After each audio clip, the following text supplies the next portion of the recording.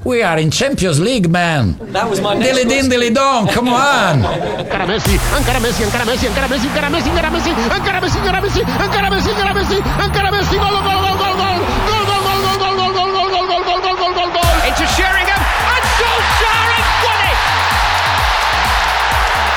I will love it if we beat them. Love it. This is the Modern Soccer Coach Podcast with Gary Curneen. Aguero! Hello, welcome to the Modern Soccer Coach Podcast. My name is Gary Curneen. Joining us for this episode are David and Keith Mayer, so co-authors of the brand new book Goal Dust: How to Become a More Effective Coach Quickly.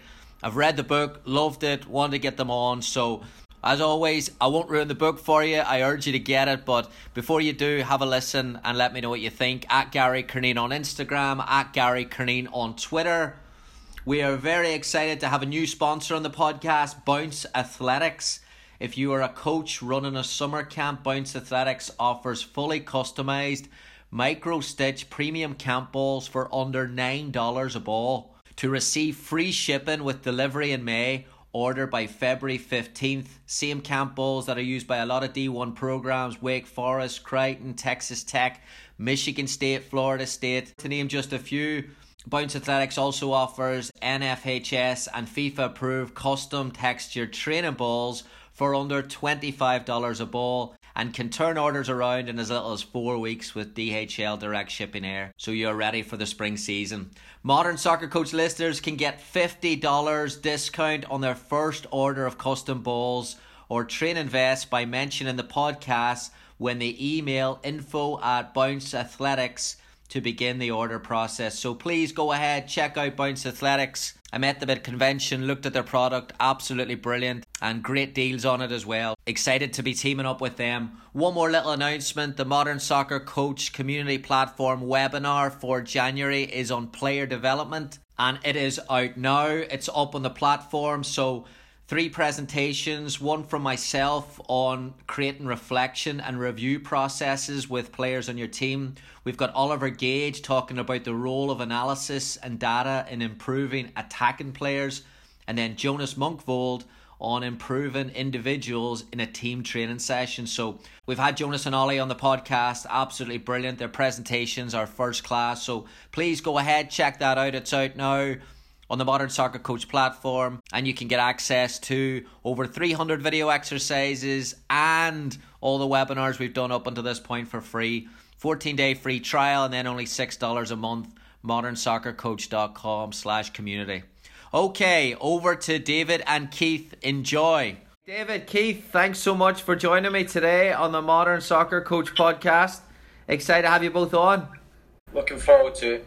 Yeah, we're excited about it. Thanks for the opportunity. Really enjoyed the book, and obviously what I try to do in these podcasts when we bring people on from books is not to ruin it for them. The first question I wanted to ask you was, the bottom of the book said how to become a more effective coach quickly, but as I got through the book I realised that there was a real long-term focus in all of these goals and objectives. What's more difficult, the short term of awareness or the long term of committing to these processes?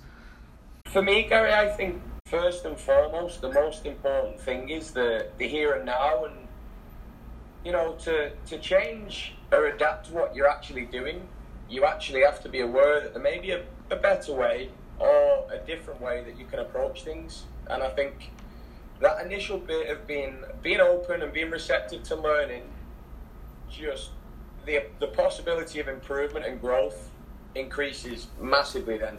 And once you've got that initial and you're in a place where you're open and receptive to learn, you can make those initial strides. But I would liken it a little bit to January 1st and you get out of bed and you go to the gym on the first day of the year, and for the first few days you're in a great place and you can go, but the key is at that point you've got to be consistent. You've got to stay true to what your aims and objectives are and what it is you're trying to achieve. So you'll have strong principles around what it is you do, but flexibility to learn and being consistent to what it is and where it is you want to go. Keith, in your times and working in academies, you must have seen hundreds of coaches with different lifespans of coaching careers. Is that what sets them apart? The ability to connect and to commit to it long term? And yeah, I guess it all depends on where you started from, Gary, initially. I think the X's and O's, which is the practice designs, are massively important, of course. But in actual fact, it's a matter of once you start to get a good grounding and a good understanding and a greater awareness of what's actually taking place from the practices, is it gives a different perspective. In terms of the connection and the longevity of coaches, you know, the lifespan of coaches within certain academies throughout the world, in actual fact, dependent upon the coaches' outcomes, whether they want to just stay in the development part of the game where performance is important, or you want to go as a result-based coach where winning is important. It definitely changes. So I think there's as we develop and evolve as an individual, they can change in time. So I don't think there's any specific answer to the question other than, an individual's objective and outcomes. Do you want to establish to be either a performance or a result coach? And that changes. But, ultimately it's around, as the book alludes to, it's about that connection. And certain coaches resonate more to the younger side, the younger players, where others might want to go into the adult game. That result base is massively important. So it changes. I don't think, in my own opinion, there is an answer to it, but I can give you my thoughts and opinions around seeing so many coaches in my tenure, being a coach developer on the FA and equally working within the academies, because it changes. As long as the academy and the outcomes of the academy are true to themselves, and the coach that is brought in follows those values and beliefs, then there's a lifespan. You can put your slippers. There's no point in putting slippers on pipes because they're very challenging environments, as you probably already aware. The book flows with stories, and there's a lot of theory, but it's backed up with stories, and I think that's a good piece of reflection. Whenever you're saying, "Oh well, I never really looked at this here aspect of it in depth," and the first one that I experienced in the book was the insight to John, who was the quiet, introverted player, and how the breakthrough over a long period of time came, and I started to reflect on, do we start to, subconsciously overvalue this loud communication aspect of a player because we think of that as, the leader on the pitch, the defensive structure that we need communication for? And is that to the detriment of working a little bit harder to understand individuals who maybe don't show these behaviours to us through the loud vocals, or maybe they're not as comfortable in that form of communication? I mean, what do you think about this, coaching quiet and introverted players? Yeah, I think who are the players? The first thing, who are the players being loud for, Gary? So there will be players that come out and they're loud. They want to challenge things. They want to speak, and that's totally fine too, because it's what works for them. So when we look at coaches that are forcing the issue, are they making players be loud because that's what the coach wants, or is it because it's what works? And you've got to be aware of what is it that's making the player comfortable.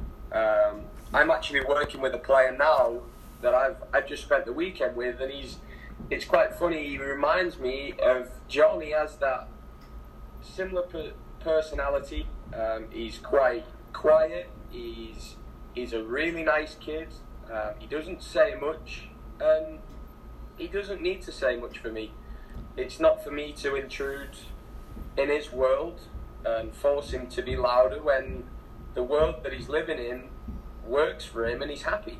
And I think you're in when you're in school and you're growing up, and a teacher forces you to get up to the front of the class, and they make you speak.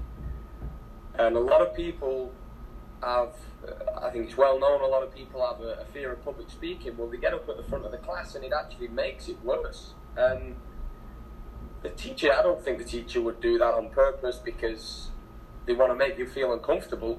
They may not be aware if that's what they're doing. So I just think there's different ways and there's better ways, and if somebody's quiet and they're happy in what they do, you can bring them on board in different ways. They don't have to speak, they don't have to be loud if they're not comfortable with it, and you can work with them and make them comfortable in the world that they live in. Yeah, I think it all depends on, as a coach individually, what you bring to the party as well. You only need to look at your own state of mind and how that can change things. We need to be more sensitive to the needs of the people in front of us, so the athletes, and be tuned in to what's actually occurring in front of us as opposed to what we think.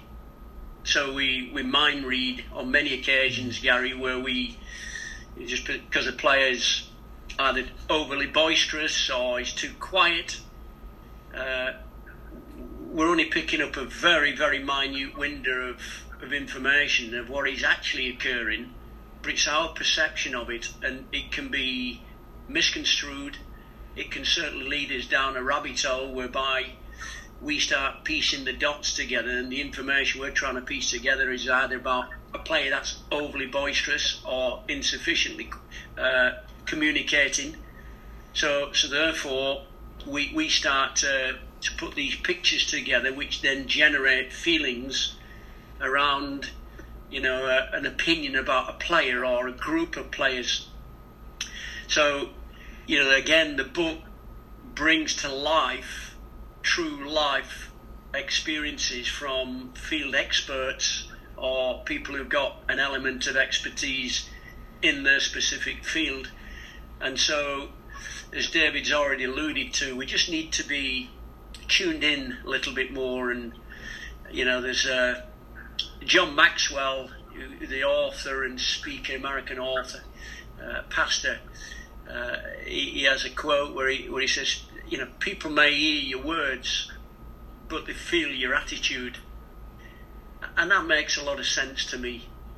But unless we actually listen and pay deep attention to what's going on, so we're visually observing things and a bit quieter in our own head, then, information, we're a little bit calmer. Now, I know the game's frenetic and emotional, all of those, we bring that to the party as well, but it's important we do pay more attention in terms of communication, because it's a vast and big word, isn't it, where we have different interpretations of what is meant by that, but culturally we could have massive differences.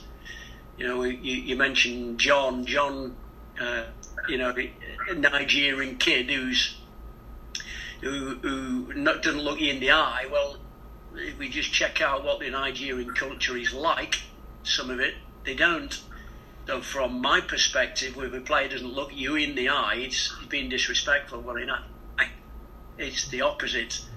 They are showing respect. But it's being tuned into that because it impacts them and it impacts the relationship, which we need to be very careful about. The parallels between how we deal with people individually from a interpersonal communication and then how we are trying to, or what we produce on the pitch, and I find really, really interesting. So the example of the guitar teacher and how you have people that play the guitar 100 different ways, but then in soccer, especially youth clubs, we want to produce this blanket standard of a technical player who can do X, Y, and Z. And is this why we struggle to produce creative players? Is because as a coach we want to lead the way in almost a manufacture a certain template of what we believe? What's your thoughts on that? I believe so, Gary, and I think if we look at the countries that produced, I guess, world-class players, so you look at your Brazil and Spain, those countries, a lot of for me, soccer, it's a playground sport growing up, where a lot of these kids may not have been coached, they may have a little bit of coaching, but it's a lot of playtime and a lot of enjoyment within that. And soccer, it is a complex game, but it's a game that requires different types of players. So chances are, if you play chess with pawns against someone that's got a full set, you're not gonna come out on top. So the sport requires it does require, you know, that general player, I guess, the one that a lot of people look to develop, that's steady and they do the job well, but it also requires mavericks. And there are people that we've spoken to that are featured in the book. One of them who's a rugby coach, he's been one of the most successful rugby coaches that's ever come over to the UK, and he's an incredible guy and an incredible coach, and he worked with mavericks. He had a player that came in that was in regards to what was seen as the norm, he was just off the wall in terms of what he could do on a game day. But he had to allow and let that player do that to an extent within the structure of what they're doing. And if we as coaches, I think if we pigeonhole players early on, and even as they're going into the development, and we berate them for mistakes and we don't allow them to experiment and explore, and also taking away the decisions by, I think, talking too much and telling them what we want, then we could actually take the magician out of them, because there's some players that they may be wired differently. They may be wired to a point where they're curious, they want to try things out, and I think that should be encouraged, especially when the kids are younger. They need to go and explore, they need to be curious to learn, they need to be curious to experiment and try things. And I think as coaches, I'd say the vast majority of us may have been guilty at some point where we may be coaching a game and we tell a player to do something and he doesn't do it at that exact moment, and then a couple of seconds later he does something magical, and all of a sudden what he's done has actually been better than what we thought was going to take place. Mm-hmm. And you think, I think we have to be just very mindful around how we manage those magical players that can unlock doors in a game that is very structured, and in a game that does require pieces of magic to make things happen. And you want it to be fun, you want them to enjoy it, and I think that's how we can do that.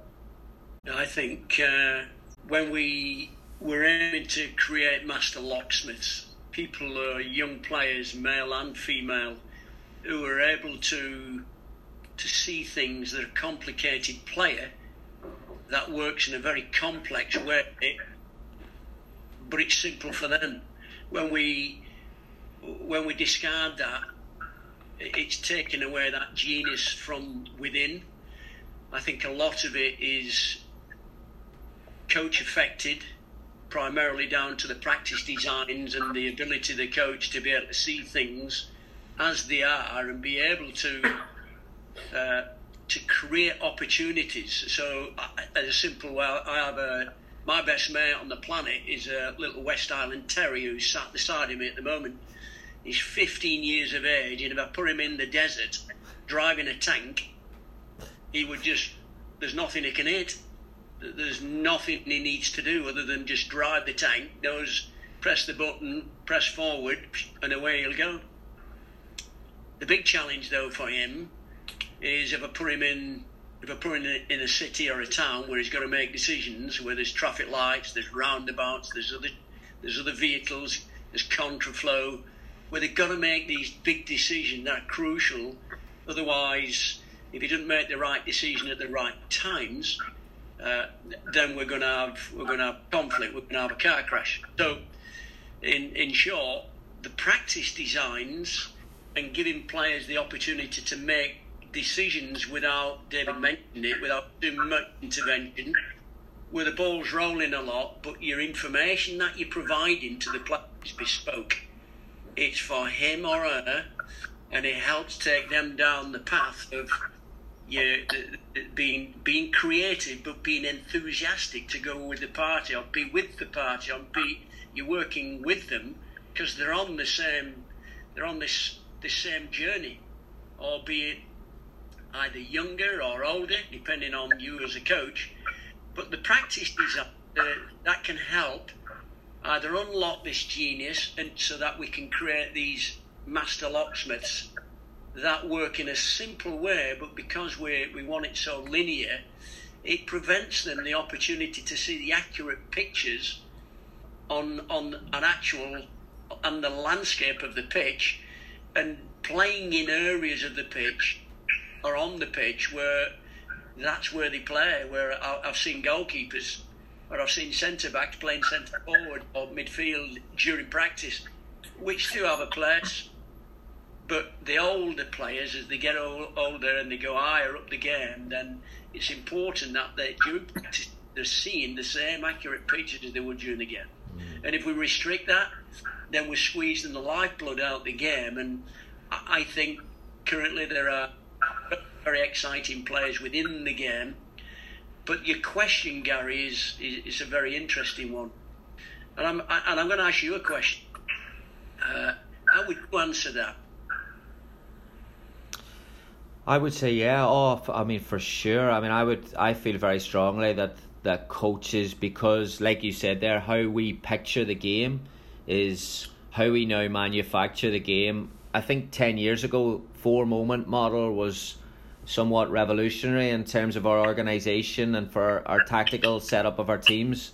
But now, by, like you said, how we practice, how we view session design, how we plan our session, where we put emphasis on our session, I think there's a large majority of what we do today that actually restricts thinking of players and restricts the player to do something off the cuff.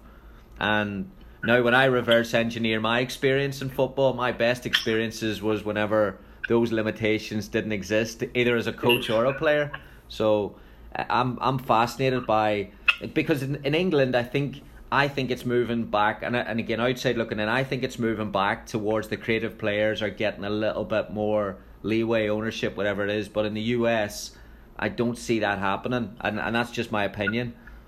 That's interesting. I think because we're the modern coach, the term that's used, but I think we're becoming more educated on not so much how players learn, although we speak a lot about it. Not sure that people tend to understand exactly what is meant by that. Because we go down to this learner, to that learner, he's a visual, he's an auditory, he's a kinesthetic. And the understanding of all of that is just a term. We're actually, when we use multi-sensory information that can allow the player, so we're getting to know them about what works best for them. And I think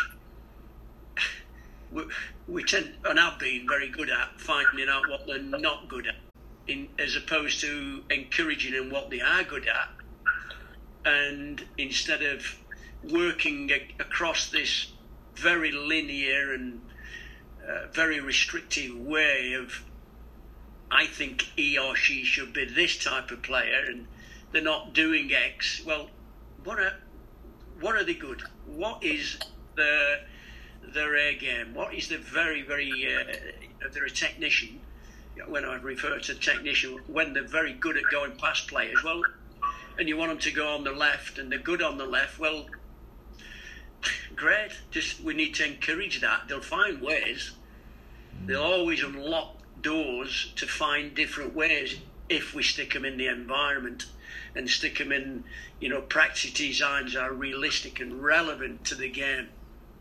The difference now with the UK and I'm going to say the English players are very much going towards that creative, curious player where you want them to explore, you want them to do things, and I think you look now at the higher level English players that are coming into the national team, you're seeing a lot of that. You're seeing players that are brave, and you're seeing players that want to hurt you when they're playing. It's not about just passing to pass, which is okay, but we've got a lot of players now that want to go and explore, and I look at, in the US, I don't see it as much.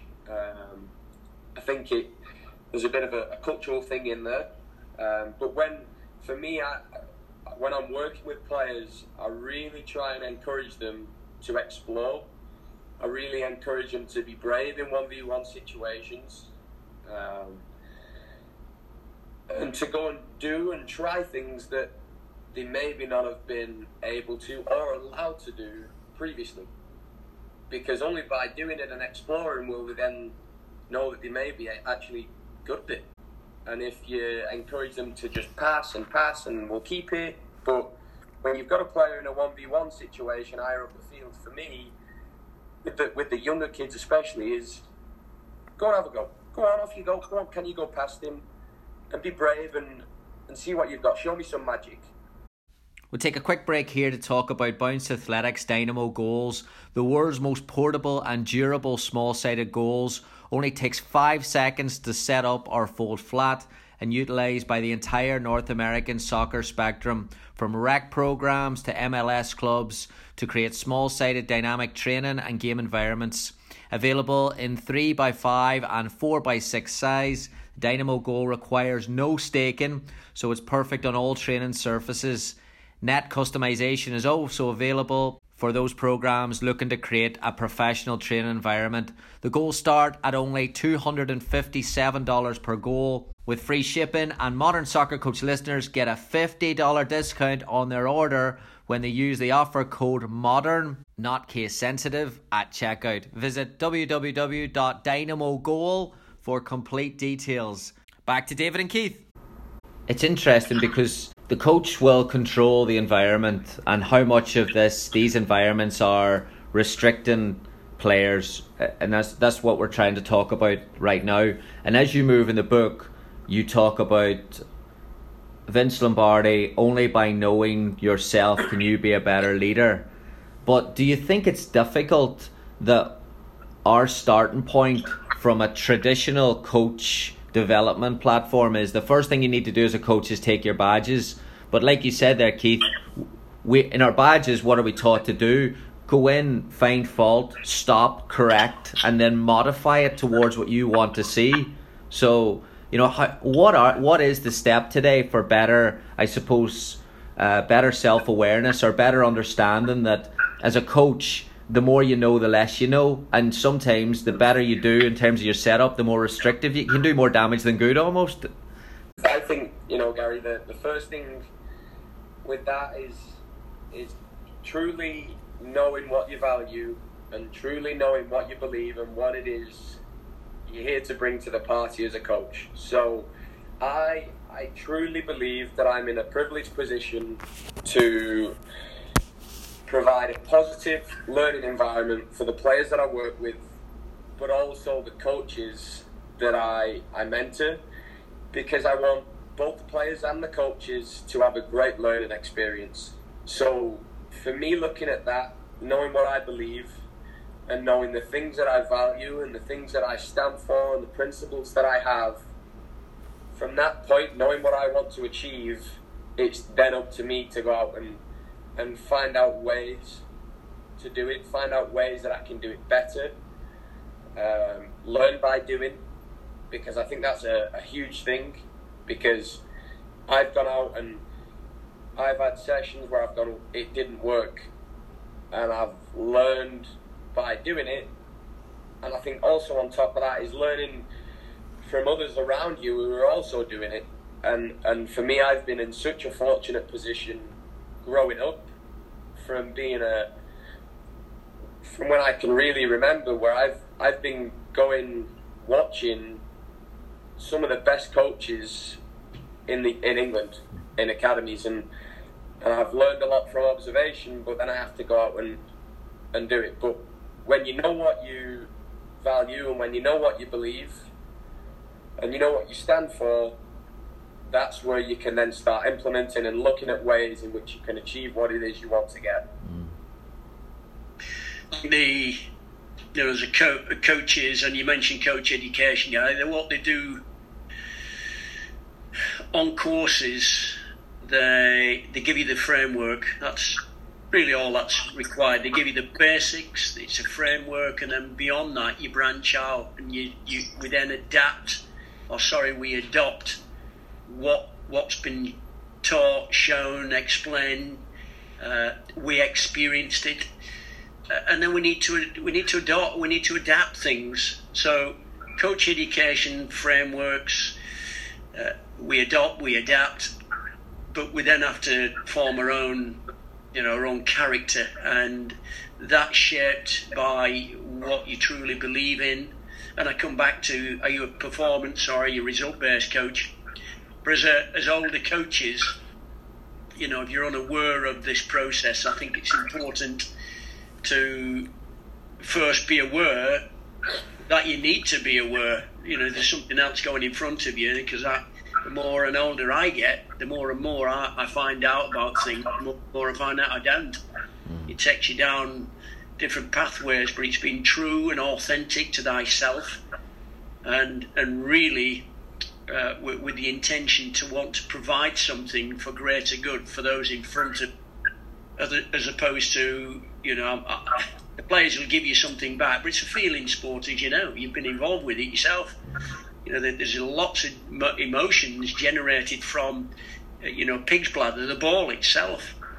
But ultimately, what we want to get from it, it comes from what you see to be right. And as I say, that performance or result base can either drive you because you want to get something from the players, or you want to give something to the players. What can I add value to?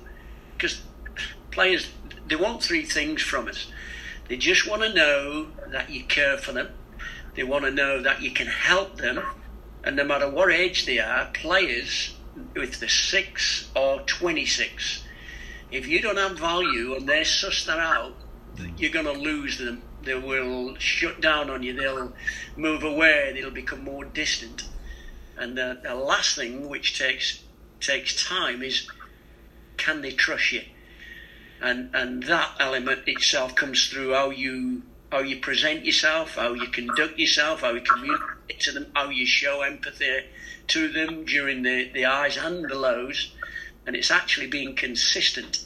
So older coaches, or coaches across all spectrums, those three things: do you care? Can I learn? Can I trust you? And then having that air of, what can I give as a coach, rather than what can I take from them? And that's a good starting point from my experiences in being around the game and coaching now for 37 years. It's only over the last 10 years I've started to understand a little bit more, and there's so much more to learn. And that's what keeps me going. You talk in the book about pace before you lead. I really enjoyed this aspect where it's about building the relationship before you probably need the relationship, which, looking back again, it's an area that I struggled in, and especially as a college coach, where players come in pre-season, 10 days, boom, get them up and running. Probably in day 2, you've confronted a player about something, you've tried to coach them, and you wonder why that player has a bad attitude about it. And I was like, 100 of these examples where I actually haven't built the relationship before I've worked with them. I wanted to get your thoughts on that, David, in the college environment. What would your experiences be on how to pace before you lead, or what advice would you give to players or coaches? Sorry. So for the coaches, because I'm not going to go into too much detail around examples, but for those that are listening that maybe aren't sure, so pacing before leading is entering another person's world on their terms to demonstrate that you have an understanding of where they're coming from. So it then allows you to lead and influence people because you've got a better understanding of where it is they're coming from. And the college game is so different.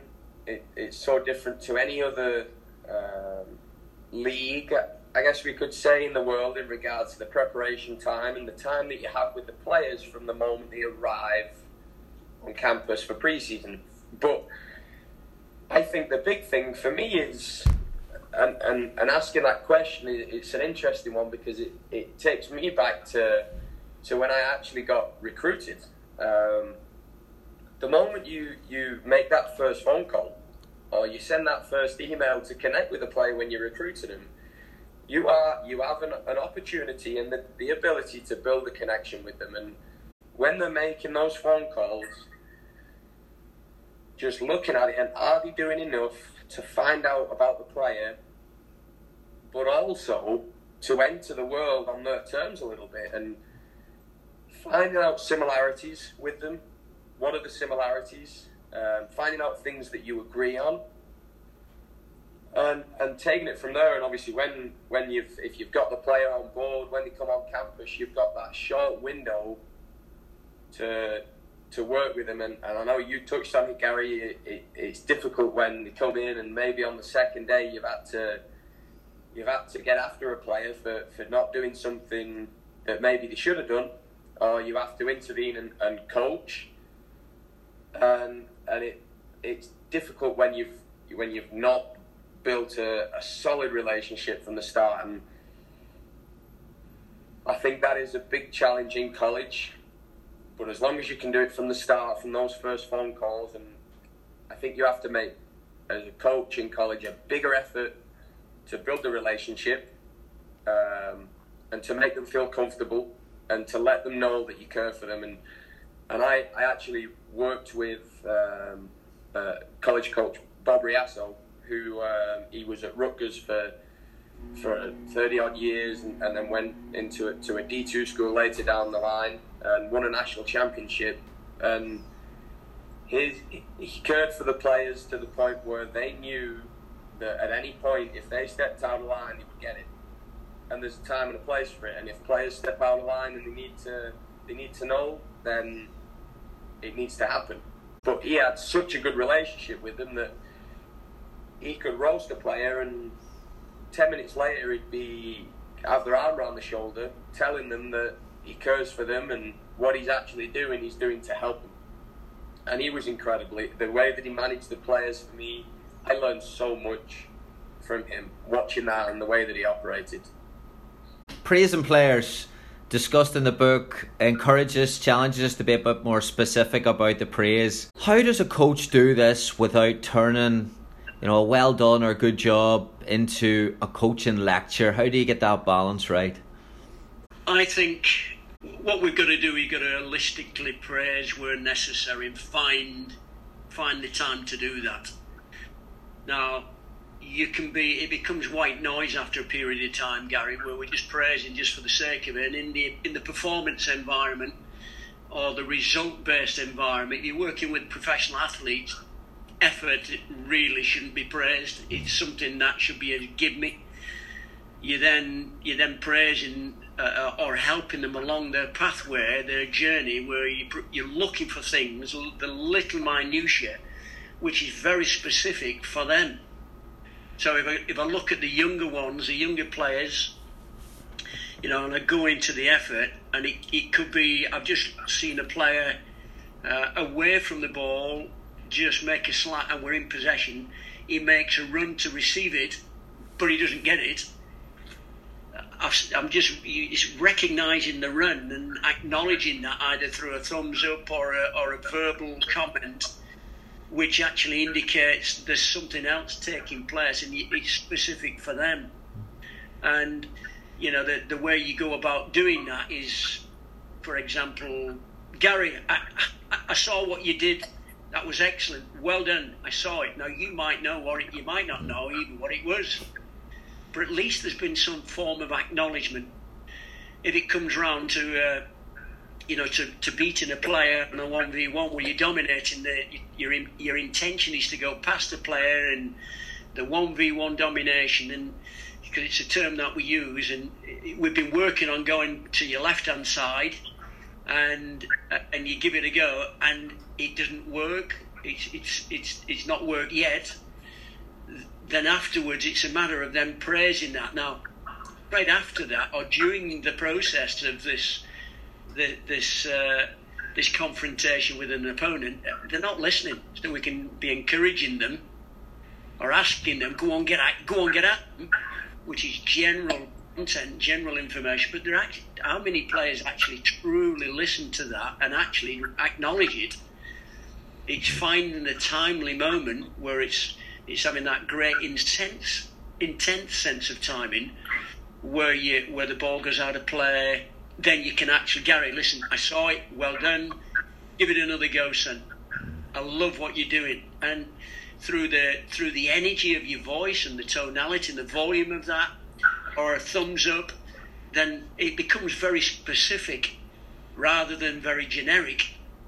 So, and the game, as you know, it's bespoke. It's an individual playing against himself or herself. It's to become your best you. If you try to be anything else, and they do at times, they compare themselves against someone else, then it's pulling them back to very specific detail around what is best for that individual based upon the coach's current knowledge base. And for me, that has been the greatest learning that's taken place 15 years for me, where, I wanted to become the best coach on the planet. In actual fact, there was no intention to do anybody any harm. But it's only now where I'm getting to understand where the very specific information, which is diluted, and it goes very narrow focused onto the individual's need rather than the generic. Where, as I say, if you go to performance or you go to result, then I'm not. If you're a result coach, I'm not interested in the effort. And praising the effort as a general might go for a period of time, but overall it gets lost. Watch what they do, and then shut your own head down a little bit, because I think we talk a great deal, too much at times, and actually not watching what's going on. Love the insight from Ryan May on the concept of returning to home base in the relationship. And again, it was one of many things in the book that I shook my head and was like, it's not a very complex concept, but I've been guilty of, why did I not work this out? But what's your take? Why do we struggle in that there? Why do we think that once we start the relationship, something happens in it, and then we suddenly divert, but we never really check in? We always wait for the players to come to us. I'm sure I'm not the only one who struggled with it. Why do you think we do? I think we take for granted, Gary, too many times. It's like, I'll come home, I've got my tea on the table. My wife's cooked the tea, and I just take for granted she cooked the tea because she cooked the tea yesterday and the day before and the day before and the week before, and we just take for granted. And when we do that, we're not actually reconnecting. It's actually bringing true value to what's being given from someone else. So when when Ryan alluded to returning to home base in the relationship, that's what we're referring to. So, I'll be going to the club very shortly. I've got to be on my way in 15 minutes time. But what I'll be doing is we have the security. I'll go through the gates. There'll be a female who will be open. We'll have the roller shutter doors. She'll be opening the doors, and I can either walk in and not acknowledge that, or I can put true value to what she's doing, and that's what it's referring to. Is when we turn up and there's games taking place or players coming, they're giving you a high five or they're shaking hands or they're fist bumping or doing all those types of things nowadays. Do we really it's getting back to, do we take that? Is that taken for granted? It's revisiting the things that work again, and if they work again. We just got to know that. And if they're not, we then need to readjust, reevaluate, and then move off, or, we've got to test certain things and see whether that functions. And then if it does, we then need to revisit and then go back to home base after a period of time. In general, it's a matter of revisiting and reflection and then reevaluating. We've got to change, and we've got to change very, very quickly. So that's really what Ryan, that I quite like it was, that insight from Ryan, who's a super young man. When he mentioned that returning to home base in relationships, that's really what he's alluded to. I think as well, Gary, I know my dad touched on it earlier, is one of the things players and athletes want from you is they want to know if you care for them. You can spend all the time building up this great relationship and finding out about a player, but if you then never go back towards what worked in the first place, then to the player it shows, does the coach really care for me? Because he hasn't really looked at how I'm doing or how my family is. And I think, when you build that relationship and you're asking questions, the key is to listen to the answer and to pay deep attention to it and to keep hold of it. And we touched in the book a little bit on, if I ask you, do you have a dog? And I know with my dad, It's up in my head straight away then. yeah, if you ask him, if you know that my dad's got a dog and you delve into that, and then 6 months down the line when you talk to him again, you ask him how the dog's doing, that then it shows a great deal. And I know how that would make my dad feel, and I look at that of how it would make him feel. Well, when we're dealing with players, how will it make them feel when we ask them about something or we revisit things that they care about? Because they want to know that we care for them. So if we show that we care about what it is they care about, it goes a great way for us.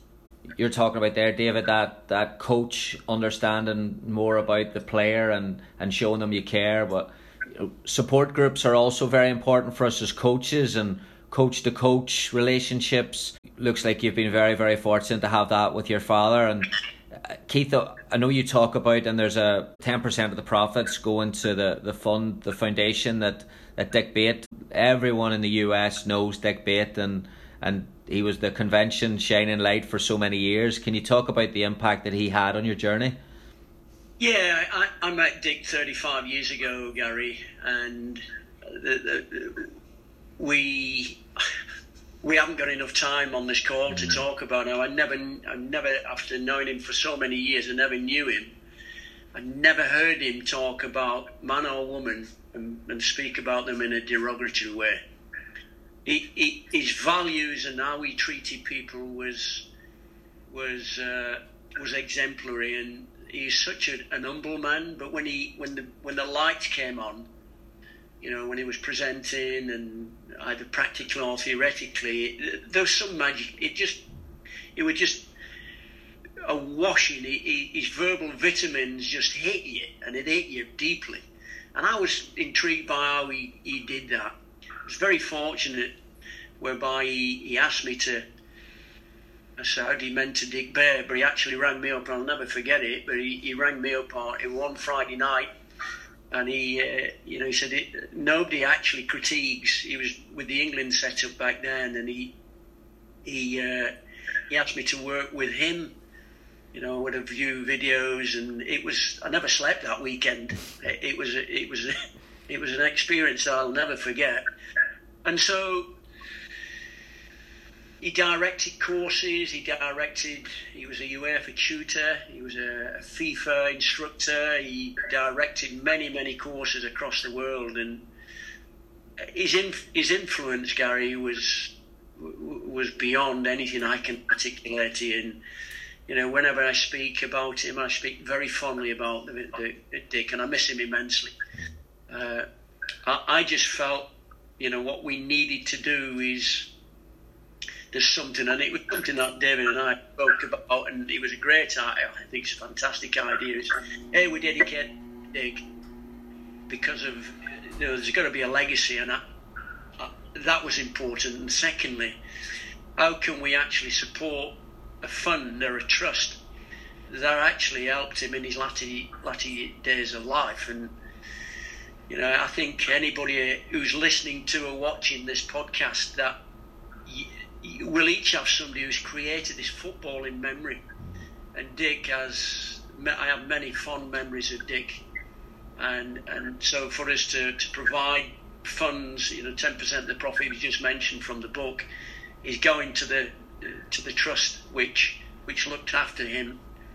But anyone here now listening, find yourself a mentor, get a mentor, and who might be more experienced or more qualified than yourself, and that's what Dick was for me, and that's what he did to me. And you know, I've so much quality time with him. It was special. And David mentioned about Mavericks. Well, that's exactly what Dick he was, and he continues to have that. We just want to keep that legacy moving along. Okay, last one. For me, the book is about, you know, adapting, evolving. Fantastic message. What's the biggest piece of advice that you both would have to coaches young and old? There's two for me. I think the first one is you never know where your next learning will come from. So it doesn't mean that it's necessarily within soccer. It could be, you could be at Starbucks and you meet somebody that teaches you a lesson that you weren't expecting and you weren't ready for. I have mentors that are in the sport that have helped me immensely, and I can't express how fortunate I've been to grow up with my dad and be around him and have his guidance and his leadership and the help that he's shown me and the things that he's done for me. I wouldn't be where I am right now. But I've also been fortunate to meet people that I didn't expect. I have a friend that's in his 70s that I never, at the time of meeting him, it's a long story so I couldn't go into it, but I met him in the middle of Preston and he's from North Carolina. And he's someone I class as a friend, but he's someone that I class as a mentor too. And I've learned lessons from him that are in life, but I've taken them into sports and into coaching. So for me, the being open, because you never know where your next learning is going to come from, and then having a mentor or having mentors, and it doesn't always have to be within the sport. It could be people outside of it that may have big experiences and learnings that you can take that will help you become better than you already are at what you're doing. I call that, Gary, the hidden school. There's opportunities everywhere. We just got to be mindful of it and be ready for it. But I have a checklist. You know, I think that your questions, by the way, have been excellent. But the biggest piece of advice to coaches, and it's a checklist, and it's really finding out. You know, you've got to learn from what doesn't work. That's the important thing. What's not working, and if you continue to do that, continue to do the same thing. So what doesn't work, you've then got to pay attention and pay attention to observing what's actually occurring in front of you to give you that more accurate picture. The second thing beyond that is then you need to reflect on that information and reflect deeply. You know, so you plan, you then do, you then reflect, you do it, then you review. And then we need to educate, and we've got to find areas where, you know, you believe you've got a shortfall, but by Crin, you've got to fill that void then with energy, and an energy it drives you, gets you out of bed first thing in the morning. The fourth thing, Gary, we need to keep up with current trends, and the game changes, evolves, and you know, the sharp end, what we've got to do is reverse engineering, go from what's working at what is currently happening within our league, within the Premier League. What are they doing? And athletes are, you know, they're getting quicker, faster, stronger. But the practice design, so current trends, we then need to strip it back and reverse engineer and keep things simple, keep it relative, and keep it realistic to the game. I've seen lots of fancy practices, but have no bearing on the game. You know, if you're going to practice and have no goals, what's the point in playing when you have goals? You're not practicing for what you're gonna face. David's already mentioned it is to have mentors. I've got mentors. I'm in or out the game, but find suitable mentors. Somebody's going to be honest. Somebody who will tell you exactly right, tell you exactly what it's about. They're either experienced within the game or they've either got more qualifications than, but there's someone that you can trust. And then you need to be brave and be courageous and you know, believe in what you feel is right. And then the last thing is just be yourself, be authentic, Be brave and be authentic, because if you're being anything other than that, who are you being? And so all of that accumulation of, and I know there's quite a few that, that's the biggest set of advice, a checklist that I can give anyone, and it's, for me, those are formulas for success.